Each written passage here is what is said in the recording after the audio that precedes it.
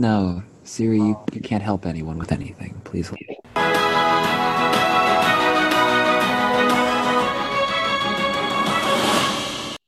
I'm Ian, I'm Eli. I just choked on a french fry. and this is. Country Crashers. You know what else crashed? Us? Just then? Yeah, Yep. my mind. Your mind. Do, do, do, do, do, do, do, do. Never before heard. This is an exclusive story belonging only to us. I'm currently very dead because of having woken up at 5:30 Ew. when I was supposed to wake up like 3 hours late. But I'm hoping that will rectify itself during recording because I have here half a cup of caffeine in the form of Coca-Cola. So, I'm a firm believer that a soda a day keeps the doctor away. mm, That's how it works, right?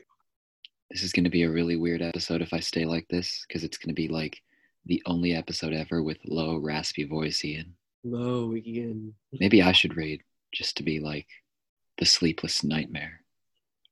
No. Okay. All right. So we're doing the Russian sleep experiment. I confused Ian by calling it orange soda. Do you want to talk about that a hot second? I did indeed find that in some references to the Russian sleep experiment, it is known as orange soda. That's the project name. To my knowledge, orange soda has no connection to sleep. In fact, sometimes it's caffeinated. So, and to make this a more realistic and thrilling experience for the audience, we took the liberty of making me sleep deprived just so you guys would have the full experience. I've gotten a half hour of sleep. We're really living this up just for you guys. Ian's exhausted, and I'm like, Yeah. As you can see, people respond to sleep deprivation in different ways, which should be your first clue that this probably isn't the right story to be telling as fact. yeah.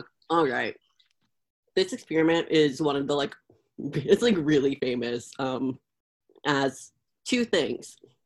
One, an experiment gone completely wrong, and also the biggest hoax of an experiment. Biggest experiment to go wrong, tall tale to go right. Now, this takes place in the 40s, basically under the idea that Russian scientists were trying to make a stimulant that could keep soldiers awake for days and days. Hmm. And this was because in the Second World War, the Germans had a stimulant called Pervitin, which was a methamphetamine, and that was keeping people awake for 2 days. And the US was using Benzedrine, which is essentially speed. Hmm. So they were like, let's make something that'll last longer. And I'm going to read the full story, but not yet. So they said that they're going to use prisoners of war to test it on because ethical considerations don't matter on a prisoner of war, apparently. That's where we begin. So they were like, we're going to find something that works better than these meth drugs. Isn't methamphetamine the same thing as meth? It's the same thing, right? No. Isn't it just a more regulated meth? I don't know the exact relationship between typical methamphetamines and street meth, but if you're getting meth off the street, you're probably not actually getting methamphetamines, you're getting some other chemical compound. So meth is basically different types of amphetamines and sometimes other chemicals that are taken from cold remedies and pills. So as I said, if you're taking meth, you're not taking methamphetamines, you're taking methamphetamines plus plenty of poison. So And then some. All right. So they were like, we're going to be better than everyone else because we're Russia. So they were like, let's take 5 men and they're going to be prisoners of war. And we're going to tell them if they go through with this experiment, they're going to be released. Now, that was a big old fucking lie if you didn't know that. And so it was supposed to be for 30 days. And we'll soon find out why that did not last 30 days. They developed a stimulant through a gas because that would somehow be better. So they took their 5 prisoners of war, told them that they'd get to be released into the freedom of the world if they did this. Hmm. So they stuck them in a sealed room and put oxygen and the stimulant in the room. And they had things to monitor the oxygen intake because the gas is deadly Okay. in high concentrations. So basically, like any gas in high concentrations, it'll kill you.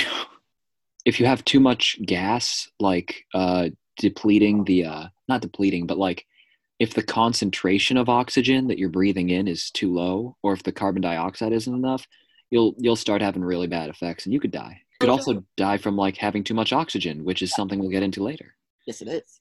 So basically, they were like, we're going to stick you in this room. We're going to give you gases, and we're going to monitor you to make sure you don't die, but you're probably going to die anyways.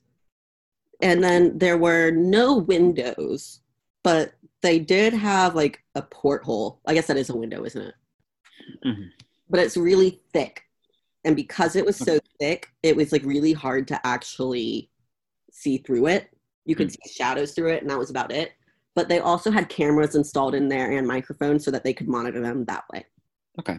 I think the window was more for the people on the inside. So in the chamber, they had dried food for 30 days, like enough food for 30 days. They had running water, cots, but no bedding on them. If you're trying to keep them awake, why give them the cots in the first place? That is a good question. Did they not have chairs and tables or something? Yes, they had dried food, a toilet, running water, books, and cots to sleep on, but no bedding. Yeah, that's just a flawed experiment right there. Yeah, there's a couple of those. The first 3 days, everything seemed pretty normal. They were monitoring their activities and conversations, and they were pretty chill. And then on day 4, they noticed things started to kind of take a turn for the worse. It was noted that they continued to talk about increasingly traumatic incidents in their past, from like war traumas, continual nightmares, killings they had to do. And so like the general tone of what was happening took a very dark turn. And as we enter day 5, things got a little very scary. Okay. In my notes, it says 5, shit. That's all it says. I mean, there was shit, so half right. I mean, yes. So day 5, they start complaining, which I don't know about you. Have you ever done a juice cleanse? Actually, no, I have no idea what that is. It's where like you don't eat any solid food. You do like 5 days of only drinking juices. What is that supposed to accomplish? It removes all the toxins and everything from your system because you're not having anything processed. It's essentially a slightly healthier fast. I really don't think that's how it works, but okay. I've done one of them because when I relapse, I can't eat solid foods, but that's a very different Yeah, circumstance. doing it out of necessity is not the same as doing it for a diet fad. But if you do that, I mean, I got to like day 2 of the one that I did and was so pissy that like if I had to be awake for 5 days, I would be a wreck. Like that was just not eating for 2 days and I wanted to die. So, I can't entirely blame them. For, Yeah, but they did have food and everything, but and I can't blame them for complaining about their circumstances. yeah, Like I'd complain about that. But they were doing a little more than complaining. They stopped talking to each other entirely because paranoia grew. They were like completely thrown off on it. There were signs of psychosis. They were talking to themselves and things that were not there. But the main sign was paranoia. They weren't talking to each other anymore. They had actually all started like whispering to the microphones and the one-way portholes, because they thought that they could win the trust of their captors essentially, by turning over their fellow comrades. When this started happening and they were like, oh God, they're literally trying to turn against each other, they all thought that maybe it was because of the gas. The researchers thought it was the gas causing this. Did they have reason to believe so? I mean, I would say the reason to believe so would be that that's what they're testing on. However, after like, I believe it's like 72 hours without sleep, the mind kind of turns on you, and that's when like hallucinations start to show up. Just for my own curiosity here, I want to see if there were sleep deprivation experiments prior to the 1940s, All right. which I should have done earlier, but so we have an experiment from 1928 on the effects of sleep deprivation, specifically on the effects of loss of sleep. Subjects were examined after a 40% reduction of the customary sleep ration. And after 72 hours sleep deprivation, their blood pressure changed. Yeah. So I'm going to go with they probably should have had a better idea here. Were they US, Russia? I mean, it's claimed Russia. Okay. We never know what the source was, so who knows Right. who's writing the history. That's interesting, though, that they already were doing sleep experiments. Like they were done in the world, yeah. They would theoretically know. They would probably have some sort of like baseline understanding of what would happen to people with general sleep deprivation, which they could compare. So, you know, we go from paranoia for 4 days, I guess, to day 9 of utter hell. Perhaps like worsening symptoms of similar nature. Right. Like, I'm assuming it was left out because it didn't change drastically, Yeah. other than them continuing to like panic. Yeah. So, day 9, the first of the 5 men started screaming. Insert scream here. Go for it, Ian. I think that's exactly what they sounded like. I hope so.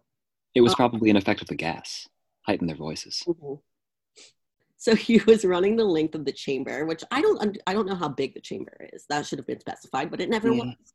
This is probably like a third-party account of the true event, so Right, they right. might not have had access to those details. He ran the length of the chamber repeatedly, yelling at the top of his lungs. Some described it as howling, but like I don't know about you, screaming I understand, but like when I hear howling, I think of like a wolf being like, "Arr!" Yeah. And so I'm like, what was he doing? But he did that for 3 hours straight.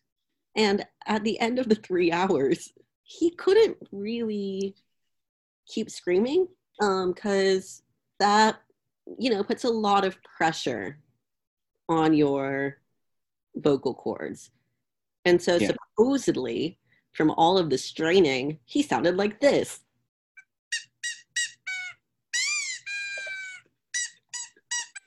When he tried to scream, I had that pulled up and ready. I'm so sorry. Honestly, I feel like that matches up with the scream I did, so it's probably very accurate. This is a sign of us getting more professional. Yeah, this is us at taking this at maximum seriousness. Really though, because like now we're using sound effects. Like we're getting really good at this. Yeah. So we have him screaming and now sounding like a squeaky toy.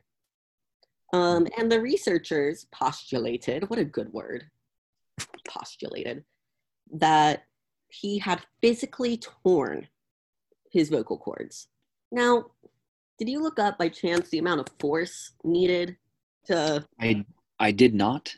What I did find, I couldn't find an exact like numerical value. Right. What I did find is that to simply, if you continue straining your voice, like with high volume for prolonged periods of time without like warming up or anything, you can damage your vocal cords enough that they stop vibrating properly, and you can literally lose your voice. And while you wouldn't necessarily tear your vocal cords, it's possible. It has happened before, not impossible, but the more likely explanation, which these sleep-based doctors might not have been specialized in, so, you know, vocal therapy is its own thing. Whether or not they tore their vocal cords is entirely speculation and probably unlikely, but I can definitely believe that they would only be able to let out squeaks at a time if they continually were still trying their hardest to scream even after the voice was lost. I couldn't imagine the amount of pain I would be in. Yeah, well, as I recall, there's sort of an interesting thing about pain with regards to these subjects. We will get to that later. I just was thinking, like, I ride roller coasters and like I scream and it hurts. So it would not be cute. The craziest thing about this whole thing of him screaming for 3 hours is that the others didn't react. They literally just kept whispering into the microphones. Like nothing was happening, apparently. Then, when the first one was done screaming, a second started to scream. So that's 2 of the 5 are now have been screaming. And 2 of the non-screaming captives of the, like, I guess there's 3 non-screaming now. 4, well, yeah, there'd be 3 that haven't done anything yet. 5 total. Yeah, yep. Two had either screamed or were screaming, and 3 were not screaming. Okay.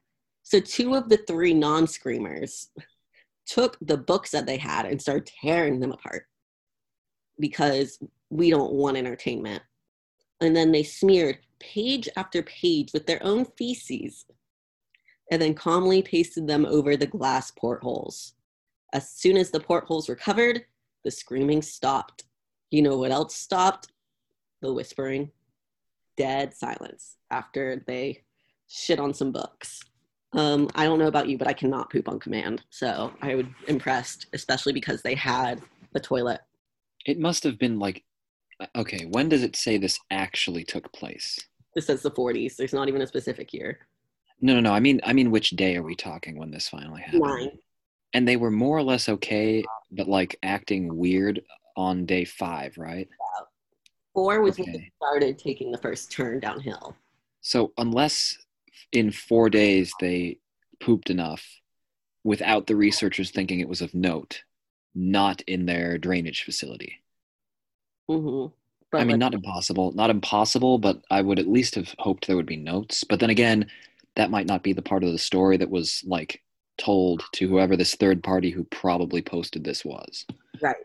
Well, and like you're also dealing with, they were prisoners of war, so they are malnourished. And they had enough food for 30 days for the 5 of them. And so it's dried food, so I'm thinking like astronaut food, but like probably more like jerky. If you've been like malnourished, I'm pretty sure if you like just eat too fast, you can ruin yourself. That was one of the biggest issue was when the concentration camps were liberated. They would eat too much because they were so hungry, or too fast, and it would literally kill them. Yeah. So, I mean. So, yeah, possible issues with like pooping yourself. I could see that. Mm-hmm. So 3 more days passed, and something happened where the men couldn't be seen at all on the cameras anymore.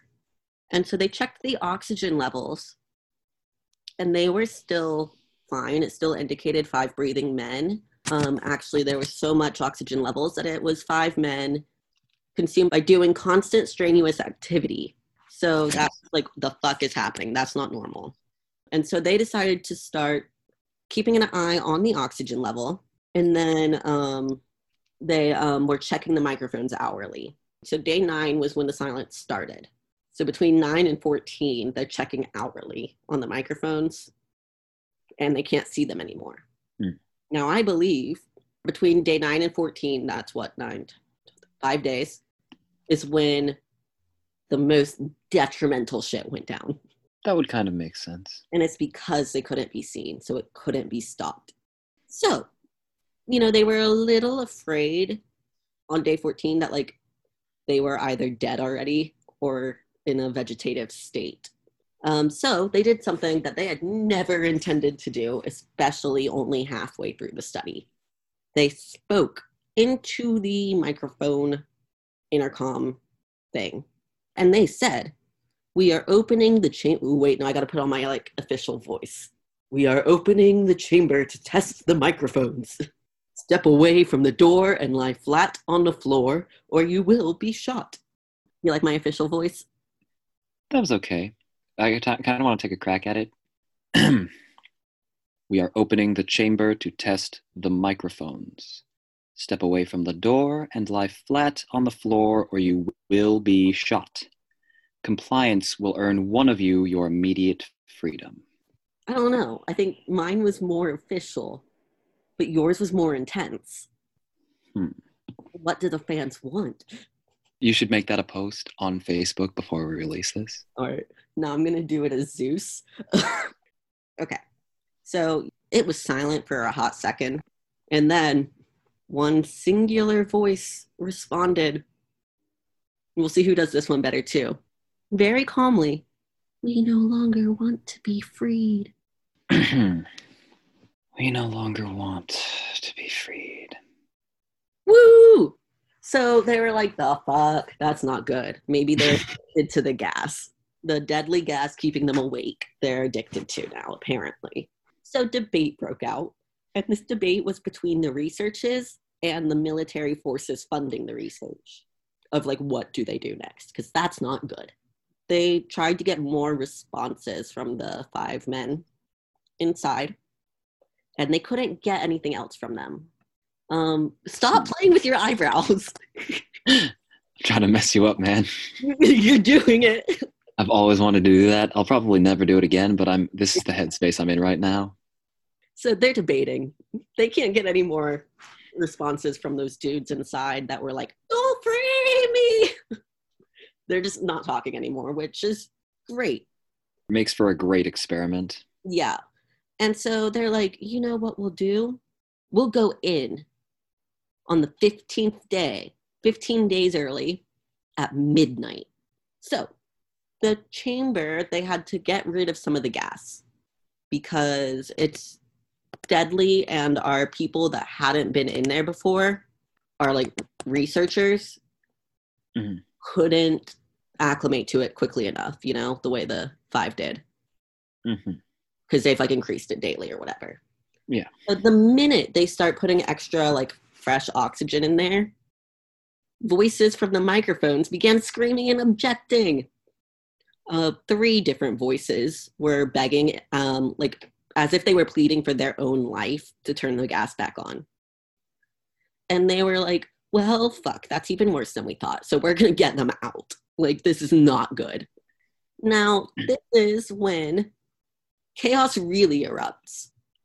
So we opened the chamber, and there's some soldiers that are going to go in. And as soon as the door was open, our 5 men, well, our 4 men began to scream louder. And so did the soldiers when they saw what the fuck they were walking into. 4 of the 5 subjects were still alive, but they kinda looked like zombies. There are like those myths of like the ritual sacrifice where they carefully like remove each organ and then they kill you. Yeah. That was the image I was getting. Okay. Very Jack. Wow, it's week 2 of me saying something's very Jack the Ripper. 4 of the men are alive, but like not really alive. It's a little frightening. The food past day 5 had not been touched. So that's 10 days that they might not have been eating.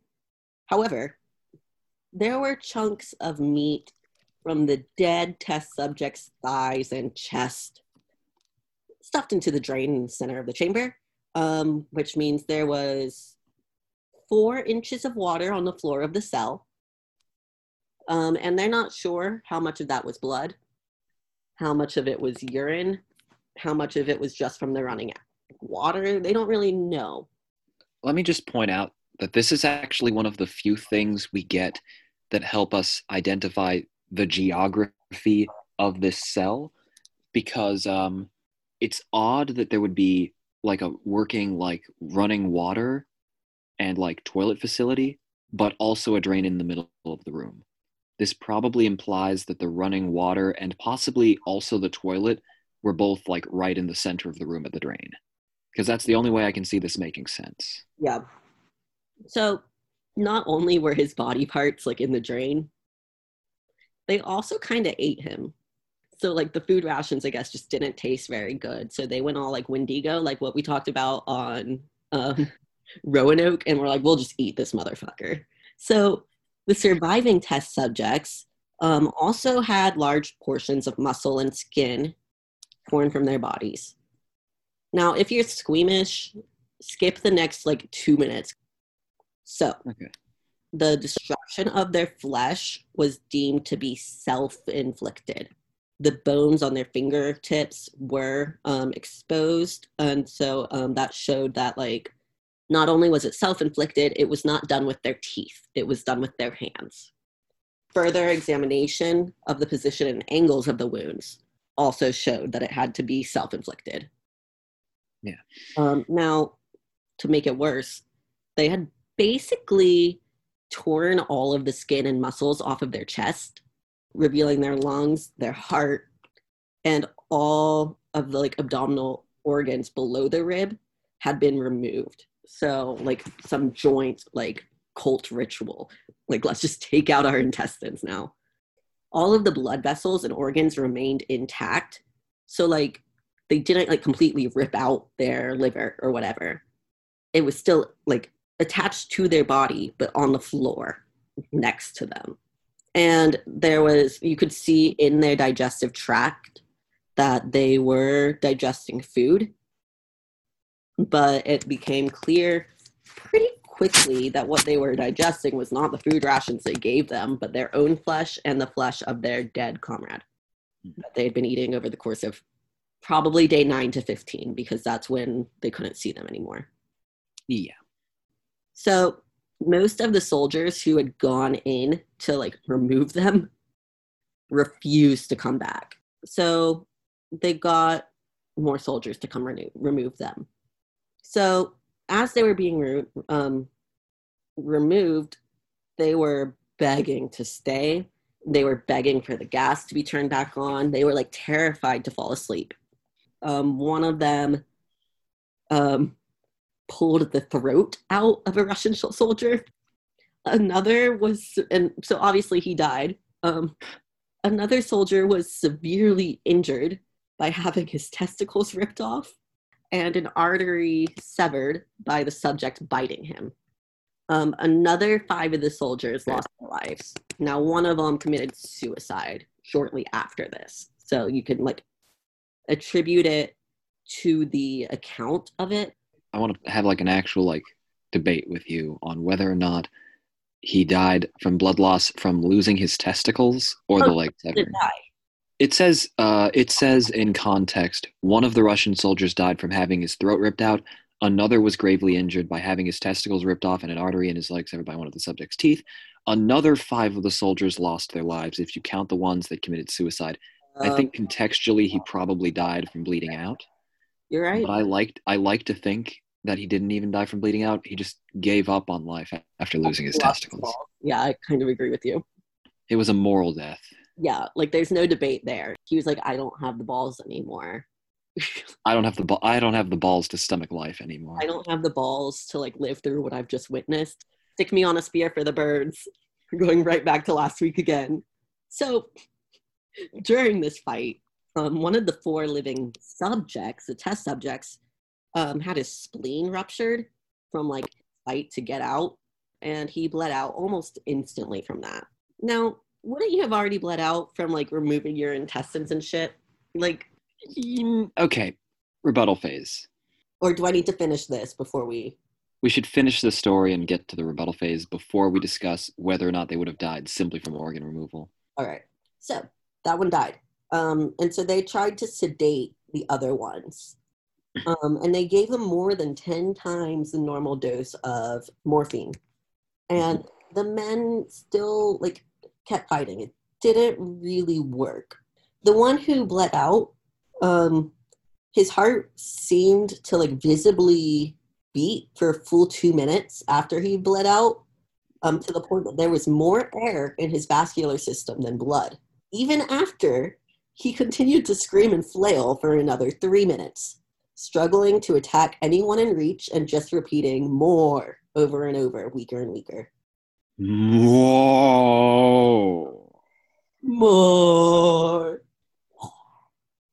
I feel like this is kind of just like one of the poetic deaths in Shakespeare. The tragic hero fighting, knowing he's going to die, usually already weakened. He's on his deathbed. He's just trying to go down fighting. He just wants to look like a badass as he dies. More, forevermore. So the surviving 3 were like super restrained because they couldn't really sedate them. And they were taken to a medical facility. The 2 that like still had their vocal cords working were begging to have the gas turned on still. So the most injured of the three was taken to the only surgical operating room. And so they were preparing to put his organs back in his body. And they found out that he was super immune to the sedative.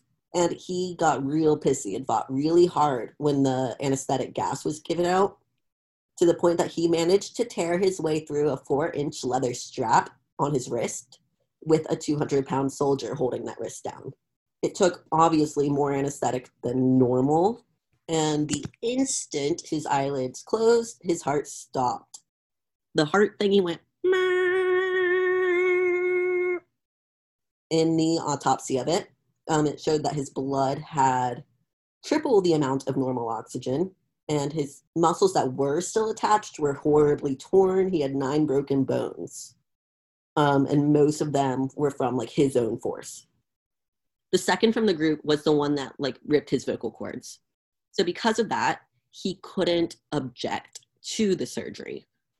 He could only like shake his head really violently in disapproval.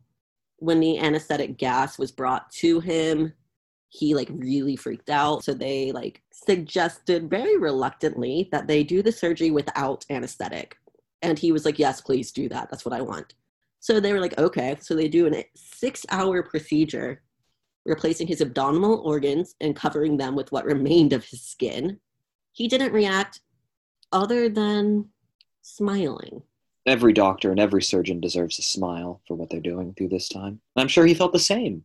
Yeah. So, you know, when the surgery ended, he was wheezing and like trying to talk. And the surgeon was like, this is probably something really important. So get him a pen and a pad so he can write. And, you know, he wrote something really important that I actually took a note on. You know it's big if I took a note. Yep. He said, keep cutting. So the last test subject had the same surgery with no anesthetic, but they gave him a paralytic for the duration so that he wouldn't move. Now, they found it almost impossible because when he wasn't paralyzed, he was laughing constantly through the entire thing. And then the issue was that the paralytic cleared their system really fast. So they were pretty quickly trying to escape again. And as soon as they could talk, they wanted it turned back on, the gas. The problems are really only happening when there's a withdrawal. Okay. The researchers tried asking him why they injured themselves, why they ripped out their own guts, why they wanted the gas again. And the only response given from the 2 alive men were, I must remain awake. So the restraints were reinforced and they were placed back into the chamber to await determination of what they were going to do with them. Good. So they were like, we failed, so we should just euthanize them. That was the first idea. The officer instead was like, let's put him back on gas and see what happens. The researchers of this experiment were like, no, don't do that. That's a bad idea. But they were overruled. So in preparation for being put back in the chamber, they put EEG monitors on them and had their restraints padded for long-term confinement. So they were just going to stick them in there restrained now. To everyone's surprise, as soon as they found out that they were going back on the gas, they stopped struggling. However, they were doing anything they could to stay awake, like humming, straining against the like restraints like they were trying to get out. Now, they were monitoring the brain waves with the EEG. Yeah. And they were normal and then would sometimes like flatline unexpectedly and then go crazy, normal, flatline, crazy, normal, flatline. So it was kind of like he was suffering, going brain dead, and then coming back again and again.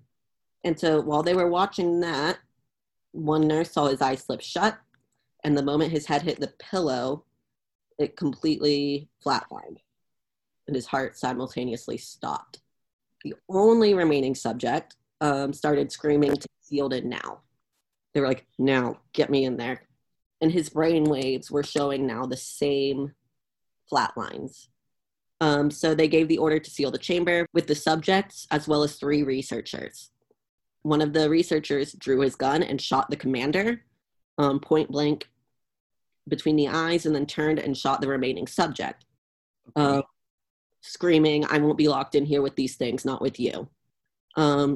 He then turned to the man strapped to the table and said, "What are you? I must know." The subject smiled. "Have you forgotten so easily?" the subject asked. "We are you. We are the madness that lurks within you all, begging to be free at every moment in your deepest animal mind. We are what you hide from in your beds every night. We are what you sedate into silence and paralysis when you go to the nocturnal haven where we cannot tread."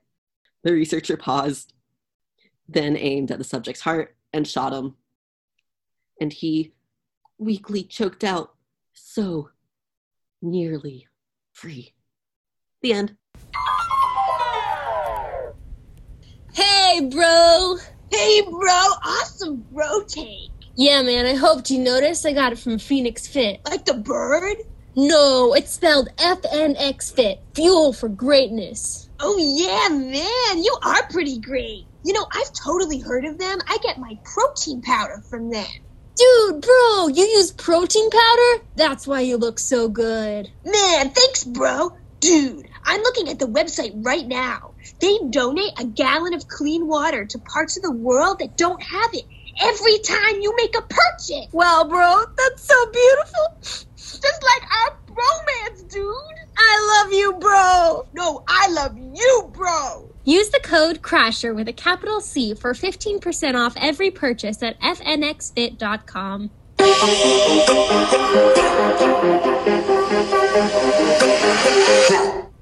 That's got to be the most successful experiment I've ever read about. Tear into it. Let's go. My first question is why they didn't have a control group for this experiment. Or alternatively, test the effects of the drug before trying to use it on human subjects to see if it would actually give you simply the desired effect of stimulating them enough to not sleep and not to have any other effects which would coincide and therefore negate the results of the test.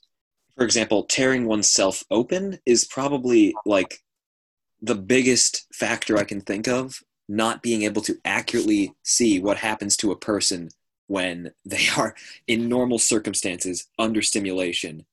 They invalidated their own experiment by not understanding the applications of their own drug, which I won't say hasn't happened before, but they should have known better than to start just guessing as to what this gas would do. Mm-hmm. There's no point in having a chemical weapon that you think might do a thing, and then trying to find out, like, without looking into the actual drug itself. Essentially, I'm being led to believe the military invested all this money in a secret project to go on for 30 days, paying for plenty of staff and supplies to be available at this facility. So talking, hundreds of thousands of dollars back in the day, all to determine if people could stay asleep with a stimulant without knowing what the stimulant is. Bitch, they could have tried coffee. We already know what happens to a brain on coffee. They could have tried coffee. I mean, the speed wasn't working though, so just worst experimental design ever. Yeah, there's a lot of flaws. So either the military in Russia was way dumber than we ever gave them credit for back in the day, or this experiment was not funded by any government because no government would be stupid enough to fund this project. I just needed to get that off my chest because, God, this is a bad experiment. They should have terminated it after day 9 at the latest. When they stopped being able to see their actual subjects, they should have ended the experiment. They were good at it. They would be like, time to stop. But they didn't. So my first thing that I wanted to bring up was the oxygen levels. Yeah, they mentioned this a couple times, don't they? They said the oxygen levels right before they went in showed that 5 people were alive. But when they went in, one person was dead and appeared to have been for a while. They said 2 things. The first was that the oxygen levels were being observed by the experimenters closely. Mm-hmm. The second thing they say is that during the period between day 9 and day 15, the oxygen was being consumed at a rate consistent with average people, with 5 average people working out hard.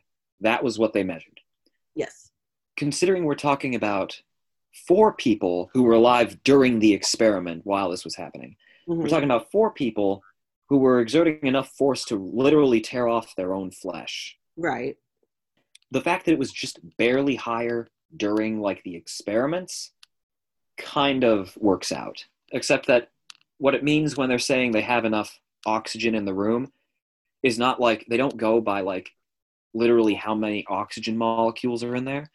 They go by the partial pressure within the room, which means that the atmosphere literally weighs something. It's gas, but gas isn't weightless. It still has mass. It still has particles in there. So however much of the weight of the atmosphere in the room was contributed to by oxygen is what they would have been maintaining, because that's what is necessary for breathing.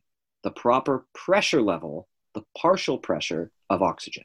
So my next little like question is eating themselves. Autocannibalism, the act of eating oneself. So I'm not even going to get into the part yet about how like you would die. I just want to talk about their strength first, because they got some abnormally like super strength happening in here. But you're dealing with prisoners of war who are malnourished, who have been sleep deprived, who haven't touched their food since day 5. How? Now, I guess killing one of the men makes a little bit of sense because that would be 4 against 1. Now, okay, killing one, sure, I can see that. But to rip out the flesh and eat it, first of all, what would he even have left if he's been that malnourished? Second, where would they get that strength from? The answers to this are they wouldn't and they wouldn't. Okay. They tore off like lots of their own musculature. They tore off lots of their own flesh and consumed it during this time.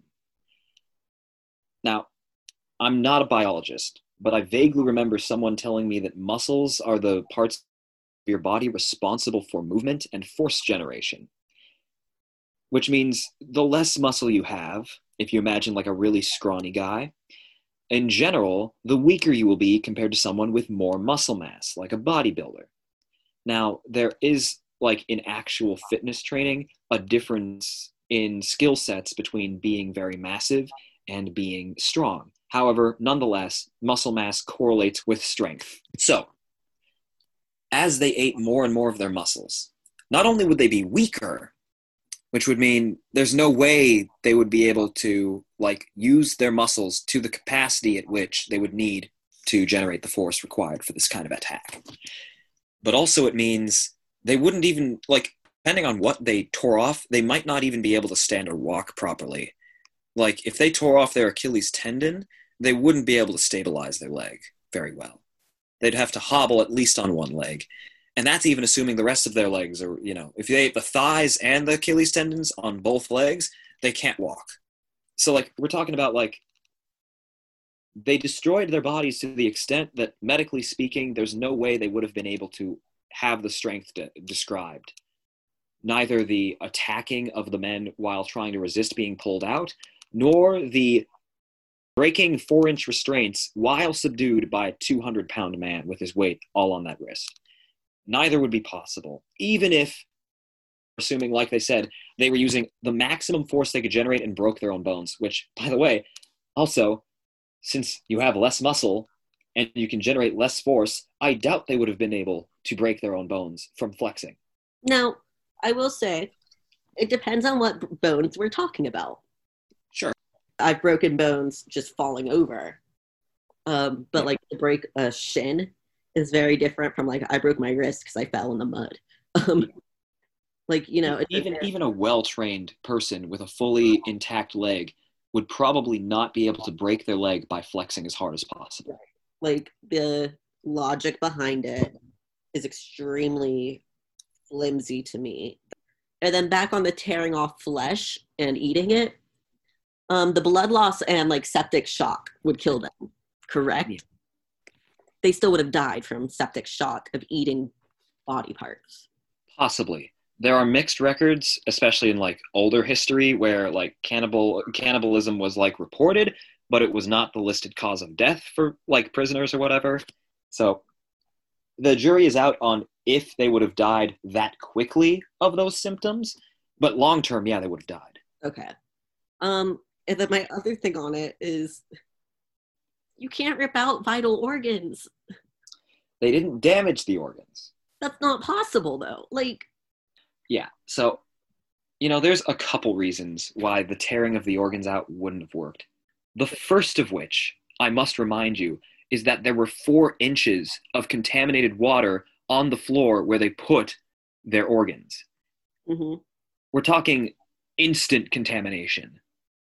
I cannot express to you how quickly they would be hit by so many diseases they would die. Like, it's not even funny. Again, I have not done research into how long it takes to die of the sheer amount of disease. Not even the diseases themselves, but just how many diseases you're trying to fight. Right. I don't think there are any studies on that, because to even attempt to study that would probably violate every scientific like code ever. It would have to be something you saw in the wild somehow. But yeah, so first of all, contamination of the organs by putting them in the water, awful. The other thing is you can't rip off muscle and flesh and simultaneously not damage your blood vessels, because lots of your blood vessels are literally embedded and travel through your muscles. So, no. Let's see, what else would be the problem with ripping out your organs? I can't imagine. Just ripping out your organs in general? Oh, they said that most of the muscles connected to the ribs were like torn out, and you could see through the ribs. There are muscles in the ribs which facilitate breathing by assisting the diaphragm. Right. And depending on how quickly they tore out those muscles, like eventually, literally, your breathing musculature can tire. Kind of like if you, like, even though your tongue is like really, really enduring, if you just like around in your mouth for hours and hours on end, it will tire. If that happens to the assistive muscles in your body, you cease being able to breathe properly, which would have been detected because of the oxygen consumption. Also, it can lead to later health problems, including fainting, as we know from the story, would have killed them. Therefore, they wouldn't want to do that. Right. Again, they were physically straining against these guards. Mm-hmm. But that was the testicle ripper. Yes, the testicle ripper, the Jack the Testicle Ripper. Ooh. The other thing that people tend to forget is that, yes, your muscles are the things which like allow you to grip things and pull really hard, but they don't work without oxygen flowing in as to help fuel their production of energy chemicals, which we use. And if you don't have blood going to your muscles, you will very quickly won't be able to generate enough force in your muscles to do anything. Now, is that why like your body tires out after like extreme exertion? Yes. Or like obviously you aren't literally losing blood when you work out hard, right. But what happens is your oxygen, your aerobic capacity to do work, which is the type of energy production involving oxygen. Okay. It becomes insufficient to meet the demands of your body at like super high levels of exertion. So your body switches to something called anaerobic energy production, which means you basically just sort of like put on afterburner that's already in your body. You start relying less and less on oxygen. As a result, you produce lactic acid in the muscle, which is like, it's literally acid. Like, it burns your muscles. And so over a prolonged period of time, there will be either enough pain or enough of a strain on your body that you simply will not be able to continue moving he definitely wouldn't be able to fight full force for 5 minutes after his heart, like while bleeding out, and 2 minutes after his heart stopped beating. Yeah, so the talking after his heart stopped beating. Yeah. Now, I have heard that as your body is dying, essentially, like after you're dead, bodies do make noises still. Because Yes. it's losing air and blood, and like they still make noises. So I do. But this is not controlled noise. Right. That like I believe that sounds could still be heard from him. Not intelligible words. Yeah. No. Okay. What did he actually say? Let's see. He kept saying more, but honestly, like that's such a short word and a common syllable that even if he was just gasping uncontrollably, Yeah, it could sound like it. it could have like in the heat of the moment they could have heard more. The human mind does that, as we talked about in our ghost video. Ghostbusters. Oh, the throat. The tearing of the throat. Yeah. Physically can't. I have seen a video Oh god. from a show called Fight Science, Okay.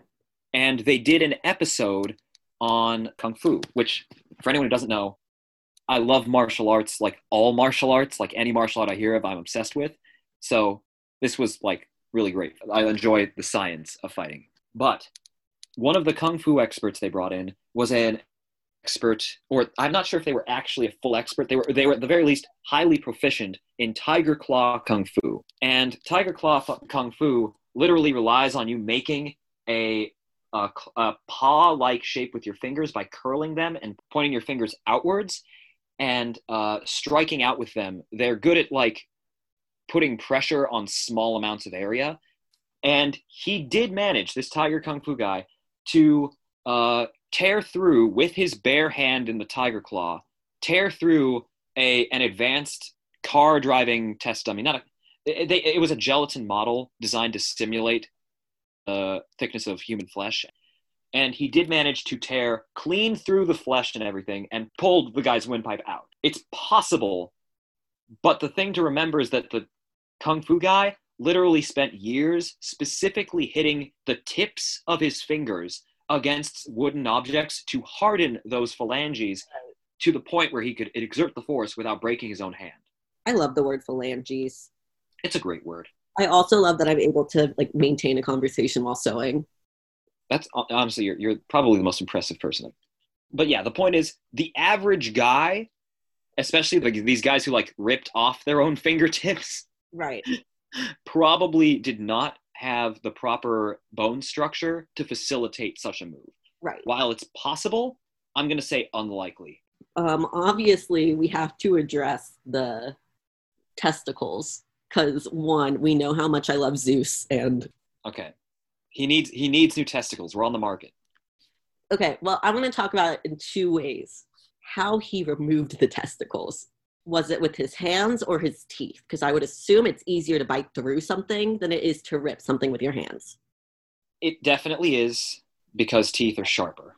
So you Right. could go for like a pressure cut as opposed to like your mouth is, I mean, obviously your mouth is not literally the strongest muscle in your body, but for like cutting through things, your teeth are much better than your hands ever will be. Right. The only thing I will say is that I'm not sure how that would line up, because like obviously we don't know exactly how he was attacked, but I'm just saying if they were targeting the throat and the testicles at a similar time, it would be difficult to at the same time attack the throat and testicles, simply because people are tall.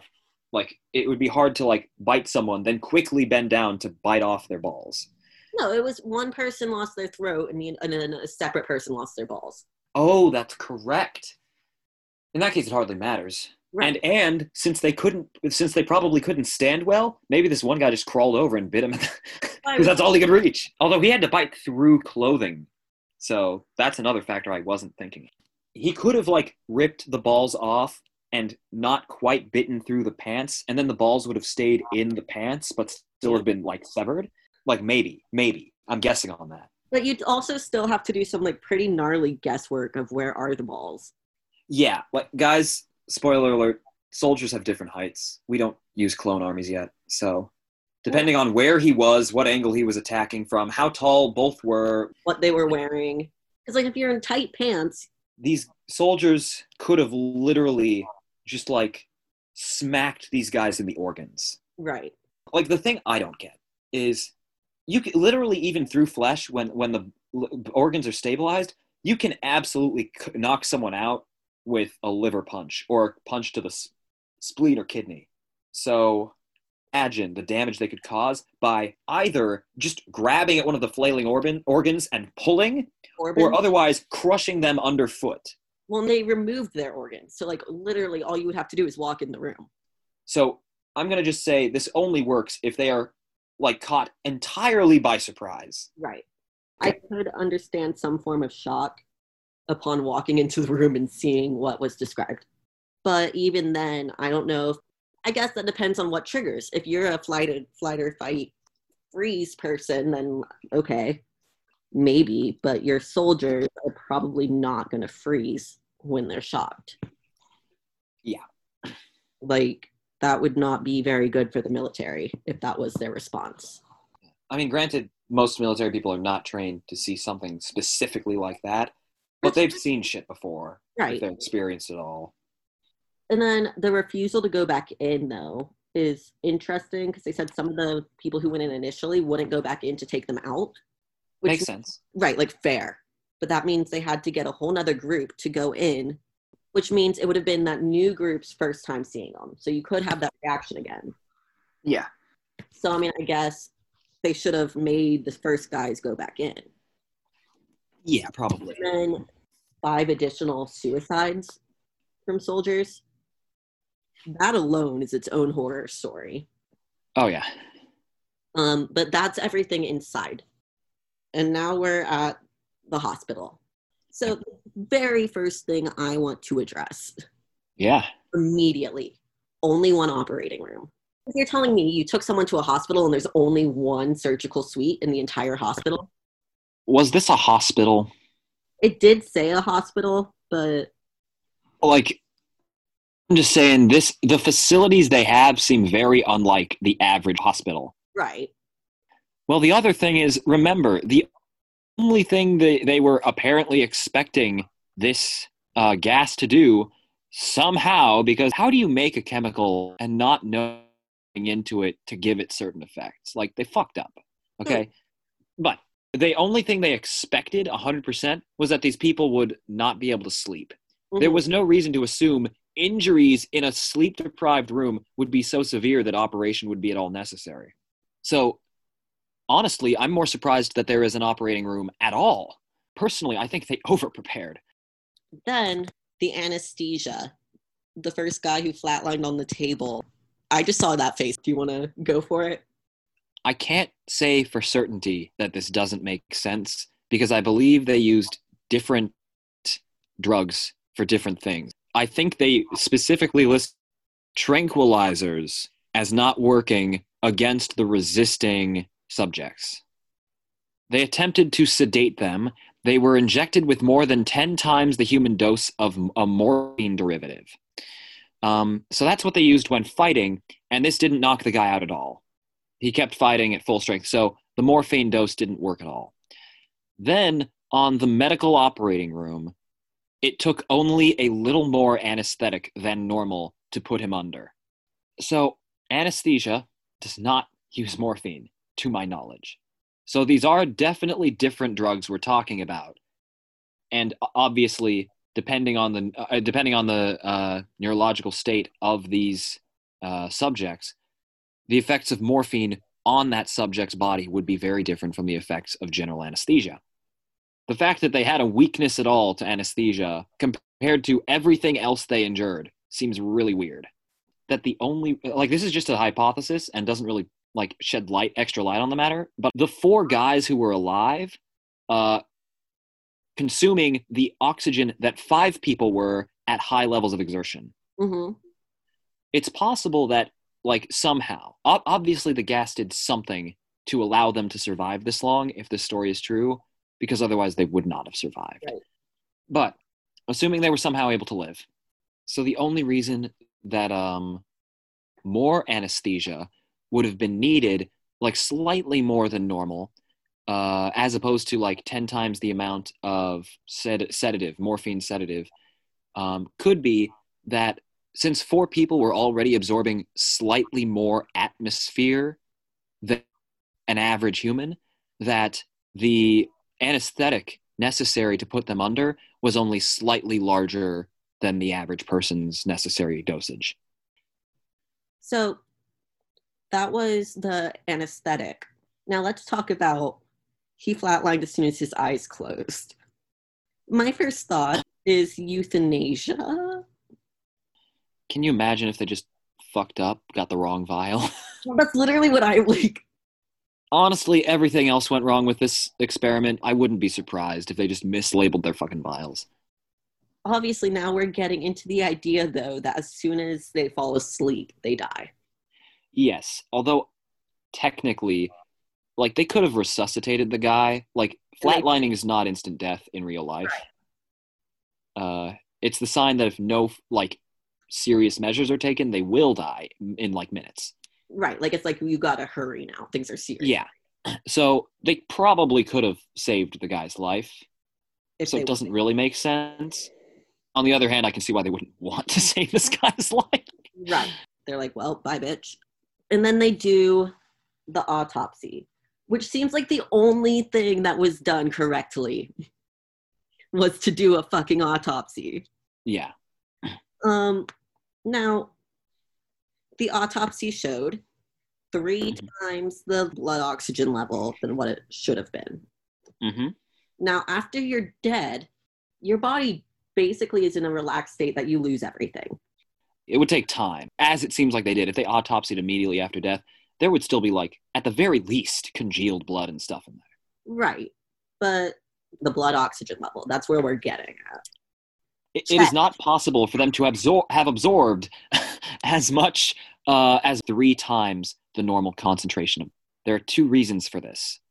The first is that one of the only ways to change the amount of oxygen that someone consumes is to change the partial pressure of the oxygen in the air. In other words, there would have had to literally have been more oxygen that they were breathing while in the chamber. Not only do we know this wasn't happening because they were monitoring the oxygen intake and they were monitoring how much oxygen was in the air to dilute the gas, as you'll remember. So they would have known if somehow the air pressure was changing for oxygen. This is why, like, if you go to, like, the top of Mount Everest, the partial pressure of oxygen, as well as the atmosphere altogether, is so low that you cannot breathe it sufficiently to sustain life. That's why you'll, literally suffocate to death at the top of Mount Everest. So the other problem is there is literally a physical limit to how much oxygen your body can store in blood. Only things that you can do to put oxygen in blood is to saturate your blood plasma with it.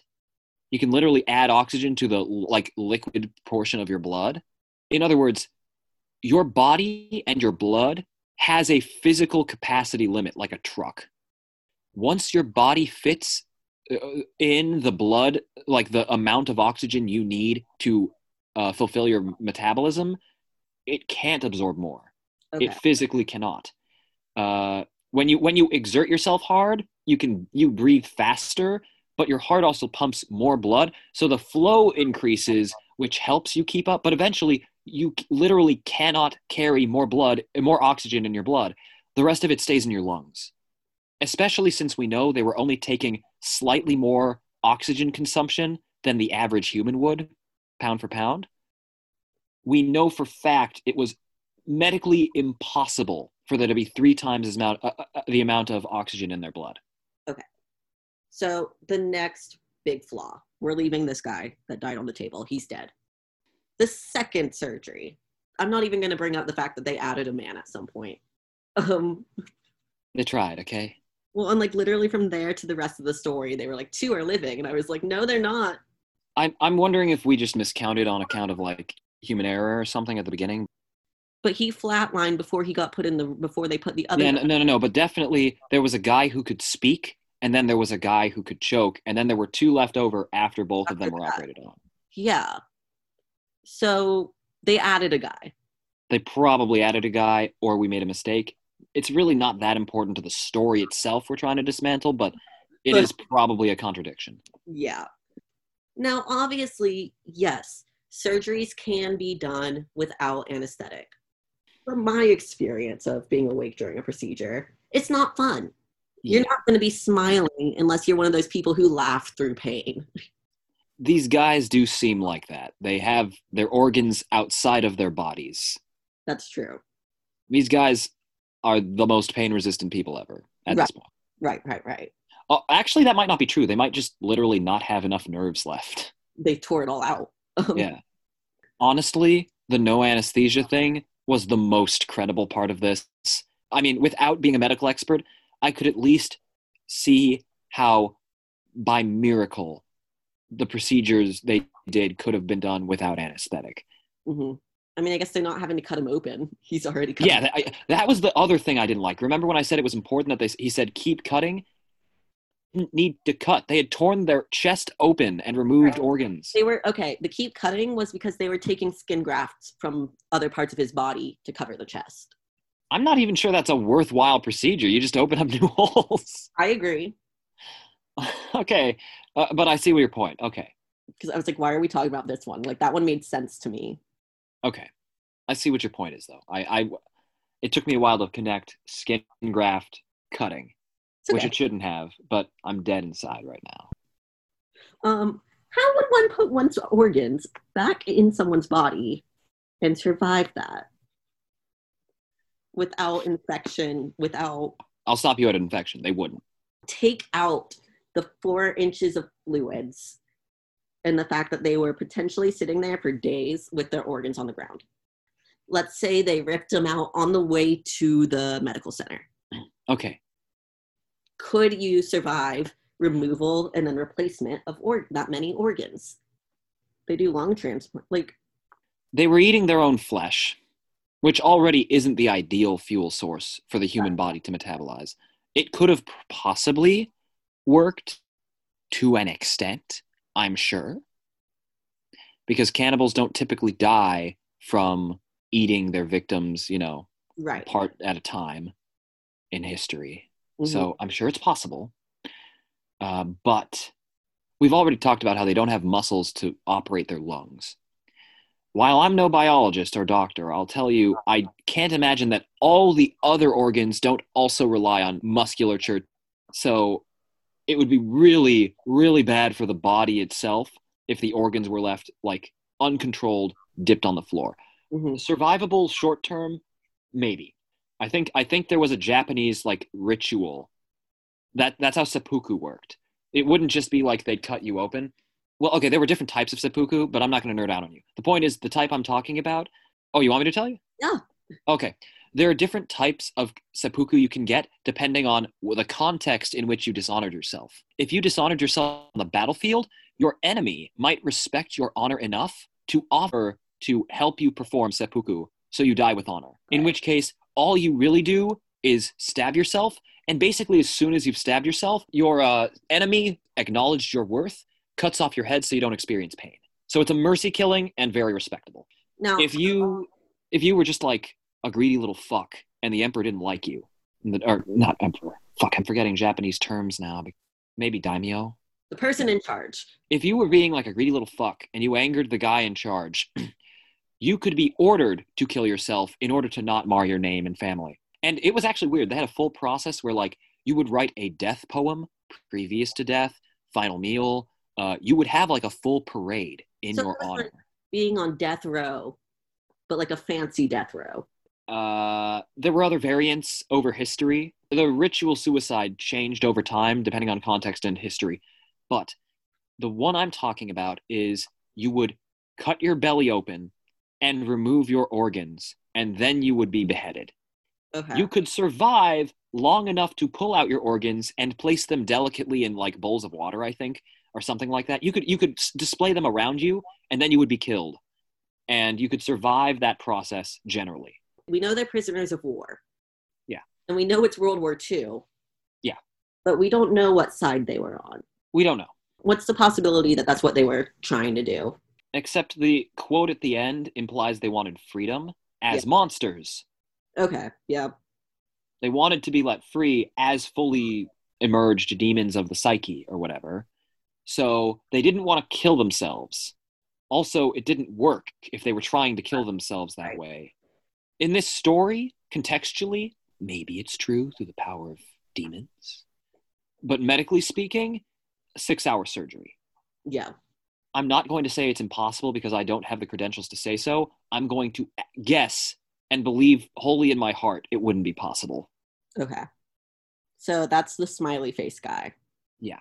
Now they're back in the room, the flat line on the table, the brain waves, going brain dead and then okay again, then brain dead, then okay again. Is that a thing? Under proper medical circumstances, not really. That's not a long-term trend that happens. Even when you have like people in comas and stuff, like again, like it was a short enough amount that it's almost medically plausible. So we should give them like partial credit. So now he's dead, brainwave dude. And the last guy's in the room. They're going to lock him in and turn on the gas again.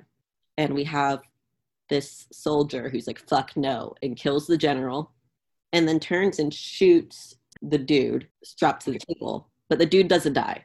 Yeah. They're like, what are you? And so he's like bleeding. He's thrashing. And he's like, where are you?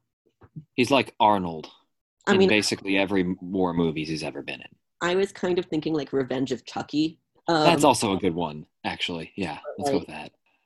I also don't get why the shot to the heart killed him so quickly. It didn't kill the other guy very quickly at all. because he'd already been shot to the head. Maybe. But he was surviving with less blood and after his heart had stopped beating, so I'm not even sure that would matter. It seems odd that he died as quickly as he did. Hey, bro! Hey, bro, awesome bro take. Yeah, man, I hoped you noticed. I got it from Phoenix Fit. Like the bird? No, it's spelled FNX Fit. Fuel for greatness. Oh, yeah, man, you are pretty great. You know, I've totally heard of them. I get my protein powder from them. Dude, bro, you use protein powder? That's why you look so good. Man, thanks, bro. Dude, I'm looking at the website right now. They donate a gallon of clean water to parts of the world that don't have it every time you make a purchase. Wow, bro, that's so beautiful. Just like our bromance, dude. I love you, bro. No, I love you, bro. Use the code CRASHER with a capital C for 15% off every purchase at fnxfit.com.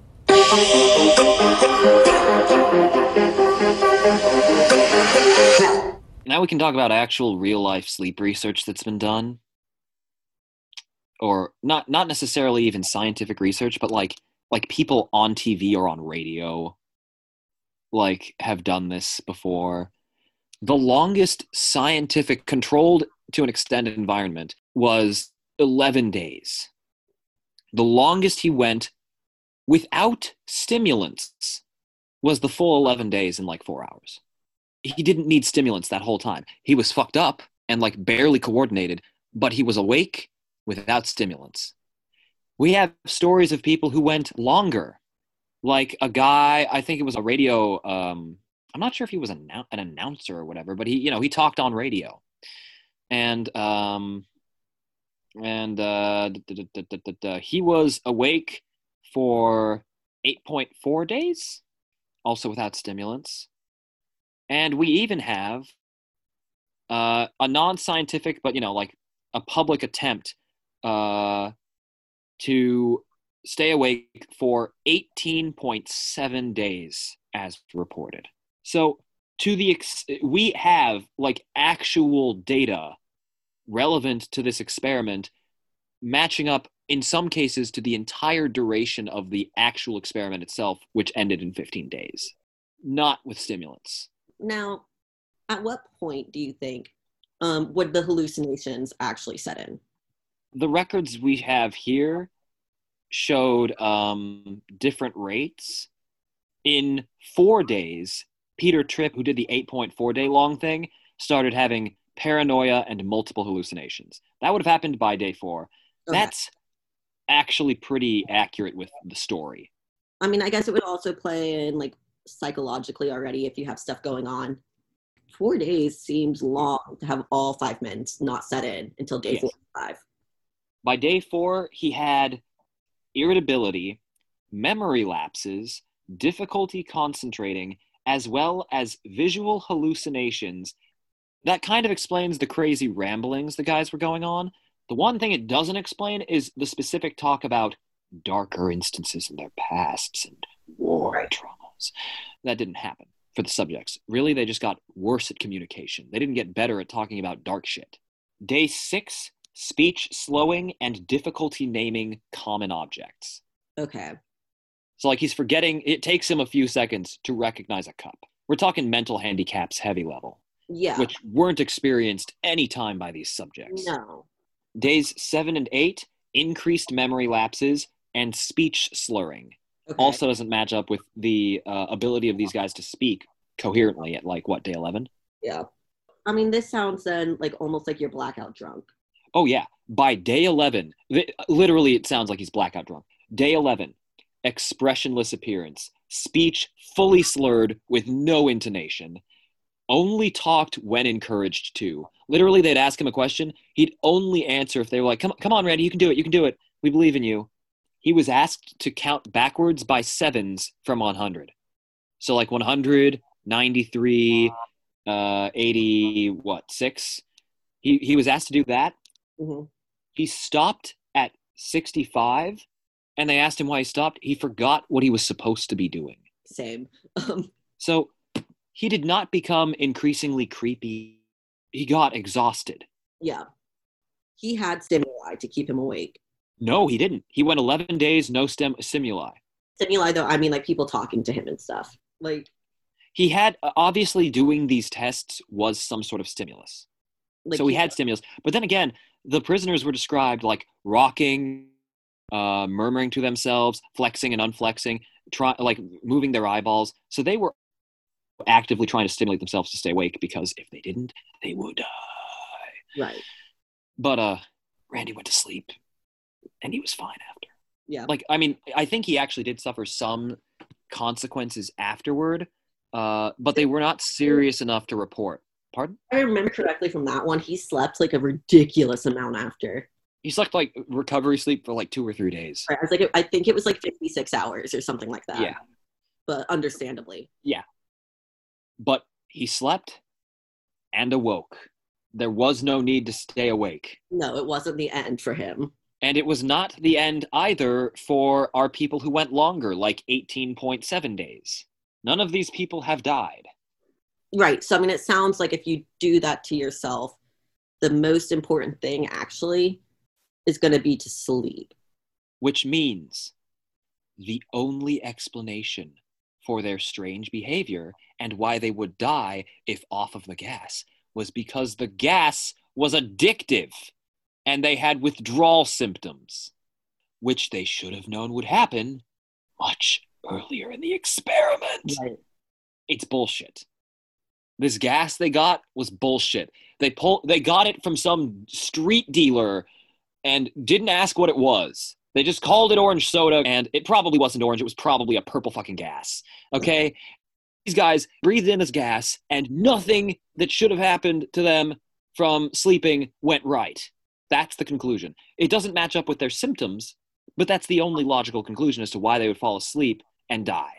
They were literally so addicted to the gas, they died of withdrawal symptoms. We even know street meth doesn't do this. I don't know what this street dealer they got this stuff from did. Maybe he peed in it accidentally, dropped it in an oil barrel, they gave it back to him. Rats have died from sleep deprivation, but not conclusively. In the experiments, it wasn't sure if sleep was the literal cause of death or if other environmental factors complicated the experiment. How this one did, because they used a fucking toxic gas. Right. Bitch, please. What I was going to say is Yes. I do see how someone could die from sleep deprivation. However, I'm going to base it off of Randy's experiment. He would die because he was forgetting his basic necessities. So if you don't have someone there to be like, hey, you need to do this, and somehow he was still getting the stimuli to stay awake, eventually you would probably dehydrate yourself or starve yourself to death. Doubtful. I think the pain response would become so constant and severe by a certain point, he would have no choice but to know he needed something to survive. Dehydration is not pleasant. Right. You would know if you were close to death from dehydration. In the time it takes him to count backwards to 63, which probably would have taken him a long time given how low his mental capacity was. Not a long time relatively, like he probably was at most a minute and then he forgot what was happening. Sleep deprivation has not killed anyone due to like specifically not eating or anything. I think it probably has something more to do with the neurology behind it. Mm-hmm. I'd imagine after a certain point, your brain stops getting enough energy or something to process things right and then starts making more mistakes. Right. That would be my completely blind, not scientifically supported guess, and not as a neuroscientist or biologist. Right. I'm going to keep throwing these disclaimers in here. So, do you have any other points you would like to bring up? We talked about that. Yeah, we talked about that. Oh! I forgot to mention, people were going to think that if someone hyperventilated, they would be able to get 3 times as much oxygen in their blood, right? Yeah. You can actually suffocate from hyperventilating too long. It's really not good for you. Through oxygen deprivation, because your brain, interestingly, can't detect oxygen. It responds to your CO2 levels. And so when you breathe out and exhale, but you're not getting enough oxygen because you're hyperventilating, your oxygen level keeps being out of whack. And so you keep on breathing more and more and more, but your oxygen levels are not coming in as fast as you're expending CO2. And since you lose more CO2 than you gain O2, you slowly lose the signal from your brain to breathe. And then they would faint and they would have died. And there are so many ways they could have fallen asleep during this that they would have died from this experiment. So with that in mind, we've hit everything of what's wrong with it, what it supposedly was. My last little thing then is, do we believe at all that any of this could have happened? No. Oh, damn. Okay. A better sleep experiment? They already fucking happened. We literally like referenced them in this video. They happened. But not the way that this story describes. Yeah. We had control groups. We actually knew what the drugs we were using did. Like, much better experiments were done on sleep. They didn't confirm this story. What I could see happening, however, this story could have gotten somewhat accurately, would be this used as a torture method. That's the only way I could somewhat. They were already begging at the day 5. They were trying to sell each other out at day 5. But like, that's what I'm saying though, is like to an extent, I could see it as that. I mean, but not the full 15 days or anything. Dude, if you waterboard someone, like there was an actual secret agent who said if someone waterboards you, you will talk in minutes. Yeah. This was like a full spy assassin, retired, said if they torture you, you will talk. Okay. They wasted so many resources. We don't even know if this gas was more lethal than a different gas, which would be cheaper to produce. We have no reason to believe this gas had any value. And we also have no reason to believe that they even did it, though. Yeah, there's a creepypasta account, which this was all based on. Yes. It's a spook story. And, I mean, the crazy thing about this one that actually does kind of make it a conspiracy theory, this story has gotten around so many times that it's not always put out there that it's a creepypasta. People believe it. And a lot of people believe it, which is interesting because, I mean, just reading it, I'm always like, but this is a plot hole. And this is a plot hole. There is no way this experiment, as described, would have resulted either in useful research results or in living subjects at any phase. Part of why I like this one is that so many people believe it, but there's so little to it that's actually believable. But it is very unique, I guess, for lack of a better. It is unique. I will give it that. It is a creative story, and there are parts of it which kind of align with science. greatly outnumbered by the points in science they completely contradict. I think Mothman is more believable than this. I'm sorry.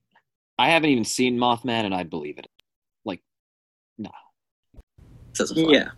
So with that in mind, you can find us on our website, conspiracycrasherspodcast.com. Go there, because on that website it has a link to listen, a link for merch. The Patreon link is up through that. You can learn a little bit about us on it. It's a pretty cool place. We also can be found on Instagram at Conspiracy Crashers Podcast, where we will be starting to announce next week's episodes on the Instagram by posting some cryptid images for you guys to try and use to figure out what we're covering. We can be found on Facebook at Conspiracy Crashers, on Twitter at Conspiracy Pods, and our email, if you have suggestions, ideas of what you want us to cover, advice, whatever, at conspiracycrasher@gmail.com. Yeah.